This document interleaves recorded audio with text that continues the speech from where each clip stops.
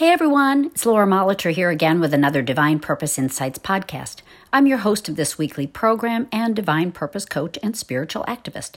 You can find out more about me and what I do at beingfreenow.com. You can subscribe to this podcast and please feel free to share if you like what you hear. We all get in situations where we feel like there are no answers, no available solutions. We may look at our world and view it as being too broken to fix or having issues that seem beyond resolution. But I'm discovering that such a perspective is neither helpful nor is it based on a true assessment of what is possible. It's easy to think that everything has been tried, that there's only a limited number of choices, and if those aren't working, we're doomed or at the very least stymied in moving forward. I recently watched a documentary about George Lucas and the company Industrial Light and Magic, that he founded this group in order to do special effects work for the first Star Wars movie.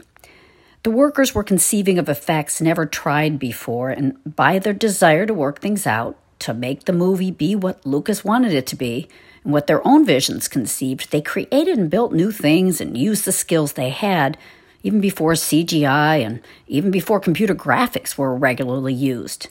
They were motivated to innovate, and solutions came. There's one particular moment in the documentary where Lucas asks if one of the special effects workers could make a specific thing happen. The man said, who was certainly skilled and thought outside the box already, he just said, "No, we can't do that."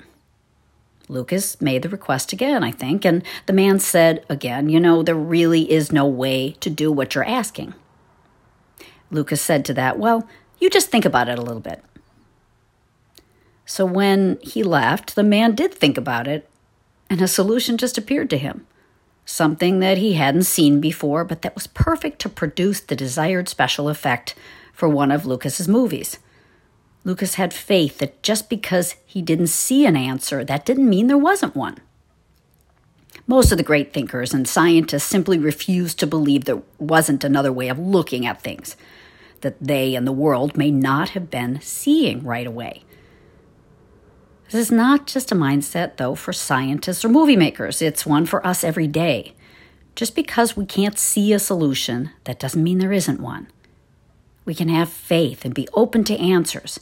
And we can do this especially by remembering that the source of the solution, the right solution, is not us, not our personal knowledge and ingenuity. It's God, the divine and infinite mind, which knows all and knows also what is needed. When we let go of our egos and the negative and limited reactions they have, we begin to see things we didn't see before. They may even seem obvious, although they hadn't shown up in the heat of our concerns and our fears. That's why it's helpful to remember that it can be done, that we can see what we need to see, find a way or a way out. I've certainly found that when I was flummoxed by a particular problem and found a moment to pray and listen and be still, or even to step away from the problem for a walk in the park or whatever, a solution would appear.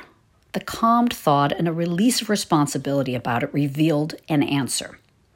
Or likewise, the devotion to a solution and an expectation of it, a persistent seeking, yields unexpected and maybe before unknown innovations and solutions. That devotion is also a trust that nothing is impossible just because it isn't immediately seen. Now, wrongly motivated drive for answers may never get us there.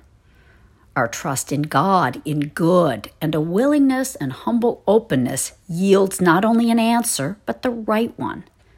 Or if not the full answer, a next step, a stopgap measure until we see more clearly what is next and new and the perfect solution. We're taken care of.